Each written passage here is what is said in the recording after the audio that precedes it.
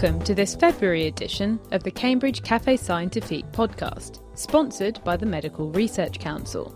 I'm Mira Senthilingam from thenakedscientist.com. This month, fellow Naked Scientist Hannah Critchlow delved into the mind to reveal the inner workings of our brains in terms of our nerve cells and their role in our learning, memory and perception of the world around us. And she warmed everyone up, or perhaps I should say lured them in, with a slightly psychedelic illusion of a rotating spiral. So if you could all stare at the centre of this rotating spiral, whilst I tell you a little bit about something that was first documented in 1834 by a Scottish rambler called Mr. Robert Adams. Well, I'm going to be talking about the marvels of the mind. I'm going to start off with a visual illusion called the rotating spiral, first observed in 1834 by a Scottish rambler called Mr. Robert Adams, who decided to go outside for an afternoon stroll around the Scottish Highlands, and whilst out, he stumbled across a magnificent waterfall. And he couldn't help himself but stare at the waterfall and keep his gaze on the downward cascade of water. He seemed to be quite mesmerised by it. When he eventually managed to drag his eyes away from the waterfall, this downward cascade of water, his perception of the world had changed. So when he looked away from the waterfall, his world had changed, and instead it seemed to be moving upwards. His entire world seemed to be moving upwards. And the biological explanation for that is something that we can now get to grips with 170 years later, and that's something that's going on in the back of your brain in a region called the visual cortex. So what is actually going on in the brain, and what's the visual cortex responsible for, essentially, and how is it affecting the way we see the world? The visual information is coming in through the eyes. It's electrically activating retinal cells at the back of the brain, at the back of the eye. And then that electrical information is going via the optic chiasm to a region at the back of the brain called the visual cortex. And the visual cortex is massive because visual information to us and processing visual information to us seems to be quite an important job for the brain to do.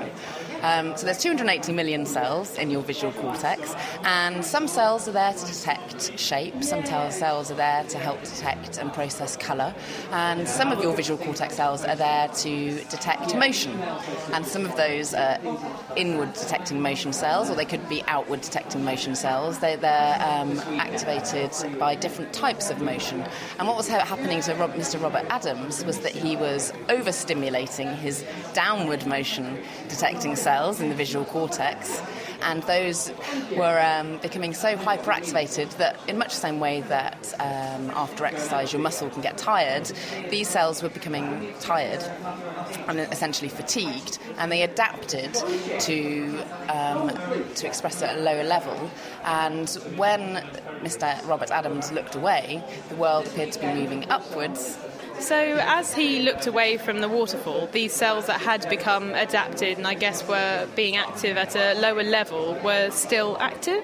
So they had a heightened level of activity when he was looking at the downward water cascade, and when he looked away, they were pretty exhausted, pretty fatigued, and so they dropped their levels to an incredibly low level, and in comparison the upward detecting motion cells at the back of the brain in the visual cortex had a higher level of activity, and so relatively speaking the world appeared to be moving upwards. So when looking at something that isn't going downwards, it appeared to be going upwards? Exactly. And this type of visual illusion gives an idea of how we build our world based on prior experience and adapt to all of the information that's coming in. So I guess this really helps our brain to adapt easier by using this memory rather than having to treat everything as new information every time. Exactly, and I move on to different types of visual illusions that show how you can sometimes filter out particular types of information rather than being bombarded by all different types of information all the time. How usually you can attend and pay attention to new types of information rather than being constantly bombarded with all types of sensory information. So I talk about the brain in general, and I describe how it's about 1.5 kilograms, which is not a huge amount. It's about the same weight as a bag of sugar or the head of a cauliflower.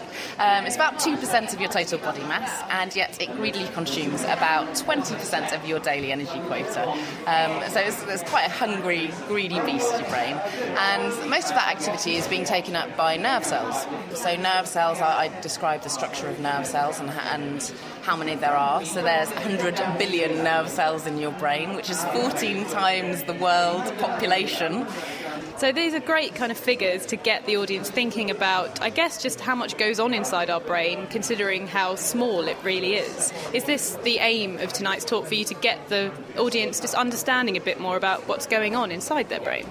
Yeah, and also to be hopefully in awe of their brains and inspired by their brains. And so I was talking about nerve cells. So nerve cells communicate by electrical activity, which then transfers to chemical activity. And one nerve cell can connect and communicate with up to, between 1,000 and 10,000 other nerve cells. And the majority of the connections from one brain nerve cell to another nerve cell happens via these very small structures called dendritic spines. Now, dendritic spines are minuscule, and they're thought to be linked to learning and memory. And they allow information to be processed and to transfer from one nerve cell to another. And during the talk, I describe how the dendritic spines are so dynamic that you can actually see them change shape and form a new connection within 15 minutes, and that this can correlate with learning and memorising a new task. For example, learning how to find a treat in a water maze or a hidden platform in a water maze.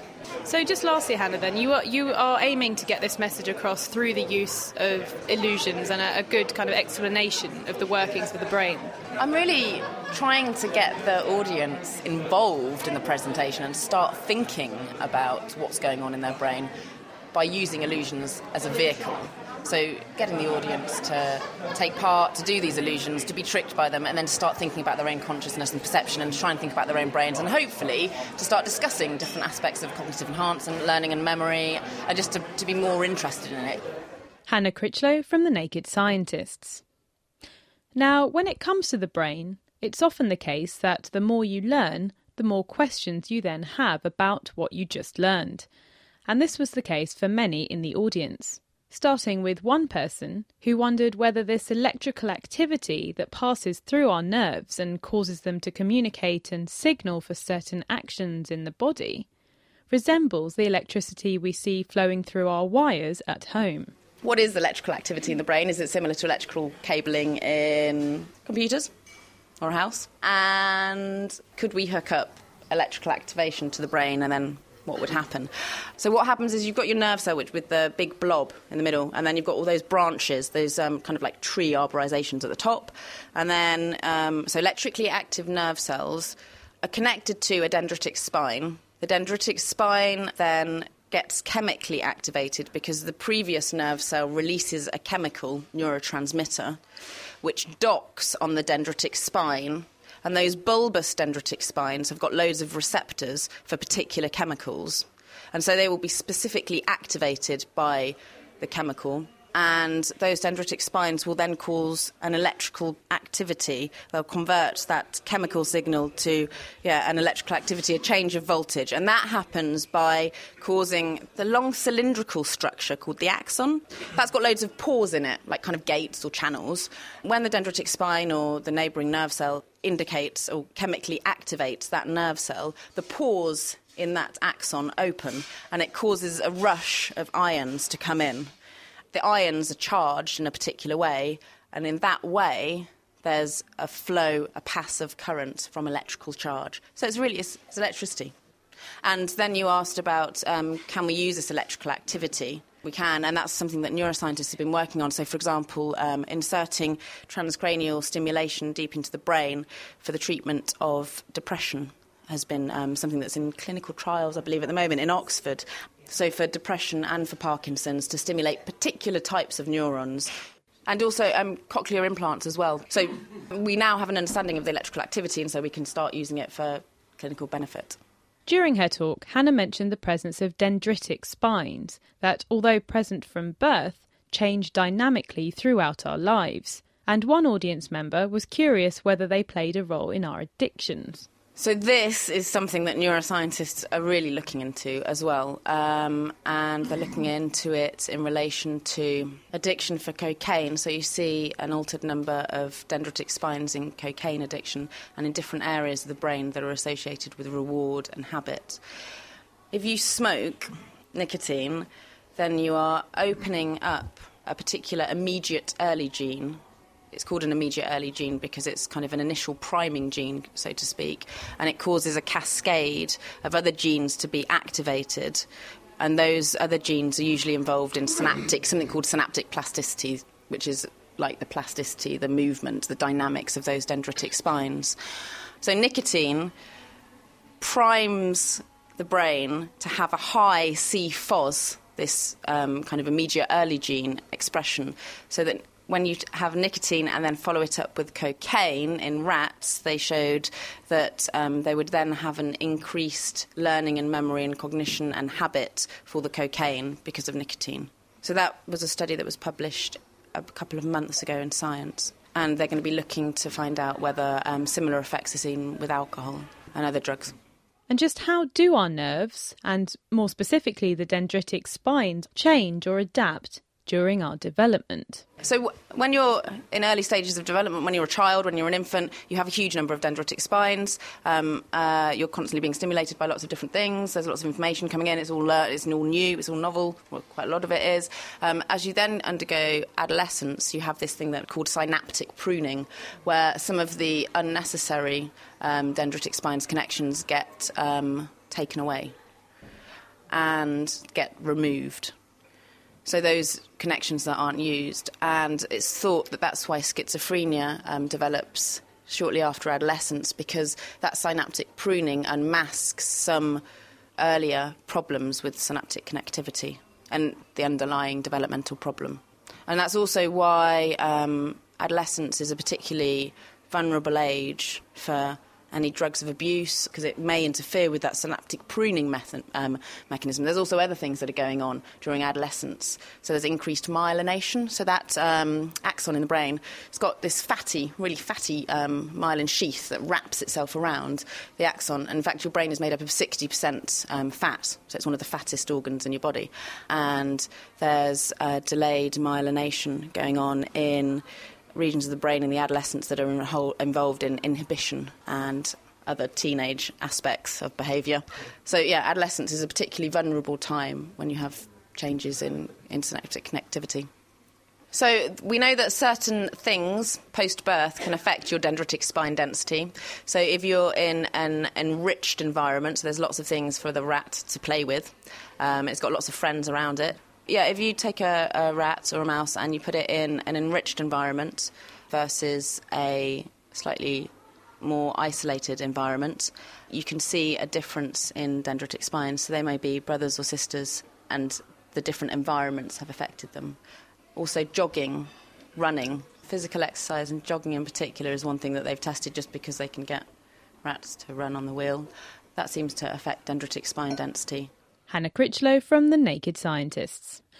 Hannah's talk and her use of optical illusions had people chatting after the event, so I spoke to some of them to gather their thoughts. I really enjoyed it. Hannah was able to transmit in a very clear way a complex subject, which is neurosciences, to a very diverse audience. And she was also able to engage us in a subject that just kept triggering more and more interesting questions. So it's a fantastic format of seminar and also a fantastic speaker. And what made you come along, I guess? Is this an area you're interested in? No, not at all. I am a scientist as well, a parasitologist, but not a neuroscientist. So this is completely new to me. And she was able to make the language understandable even for me, who is not in the subject. Is there anything in particular that you've learned that you found particularly interesting this evening? Well, one, we should all do sports in order to build as many dendritic spines as possible. Two, we should put our kids in a very enriched environment when they're born. And three, what I want to know from Hannah is how do we keep the connections they are responsible for our memory going for longer terms. I learned a lot. I actually studied neurobiology in college and university, and I hadn't really thought about it in the last 10 years or so. So this was bringing back a lot of old memories, and I really liked the interactive demonstrations that she did. I thought they were really good at demonstrating her point. And is there anything in particular you found interesting this evening that you're going to take home and remember? I think the demonstrations were really effective. So actually all of them, I mean, the spiral as showing the activation of the neurons and neurons being fatigued and the overcompensation, like those things will actually, I think, stick with me. Well, it's the first time I've been to one of these, and I think it's great. I love the whole idea of it being in a bar and everything like that, and being much more open to the public. And I'm fascinated by the whole dendritic cells. Is it a topic that you're particularly interested in? I'm into EEG and brain mapping and neurofeedback, so it's very relevant for myself. And what do you think the use of things like the illusions are quite good for people to get thinking about how their brains work? Yeah, absolutely. I that's the kind of thing I show kids and parents all the time. It's a real clear example of how these mechanisms work, and it freaks people out, and then it gets you to talk about it, and they get to talk about their brain, and in fact, sometimes we use it as a way to get into talk about problems. And if you have difficulties like ADD kids or dyslexics and stuff, and you can talk about the neural mechanisms for this, and it helps them to understand it's something that is them, but it's not their fault, if you see what I mean. It's just kind of naturally happening. Yeah, exactly. And people open up and talk about things that it creates new conversations, basically. So as engaging as the brain is for many members of the public, a few illusions could help keep people hooked. Now that's it for this month's podcast, but you're welcome to attend the next Café Scientifique for yourself, which will take place on Tuesday the 27th of March at Baruch Bar in Cambridge. Details can soon be found online at cambridgecafescientifique.com. The Triple Helix Cambridge Café Scientifique is sponsored by the Medical Research Council, and the website is brought to you by rabbitholedesign.co.uk. This podcast was brought to you by me, Meera Senthilingam, from The Naked Scientists.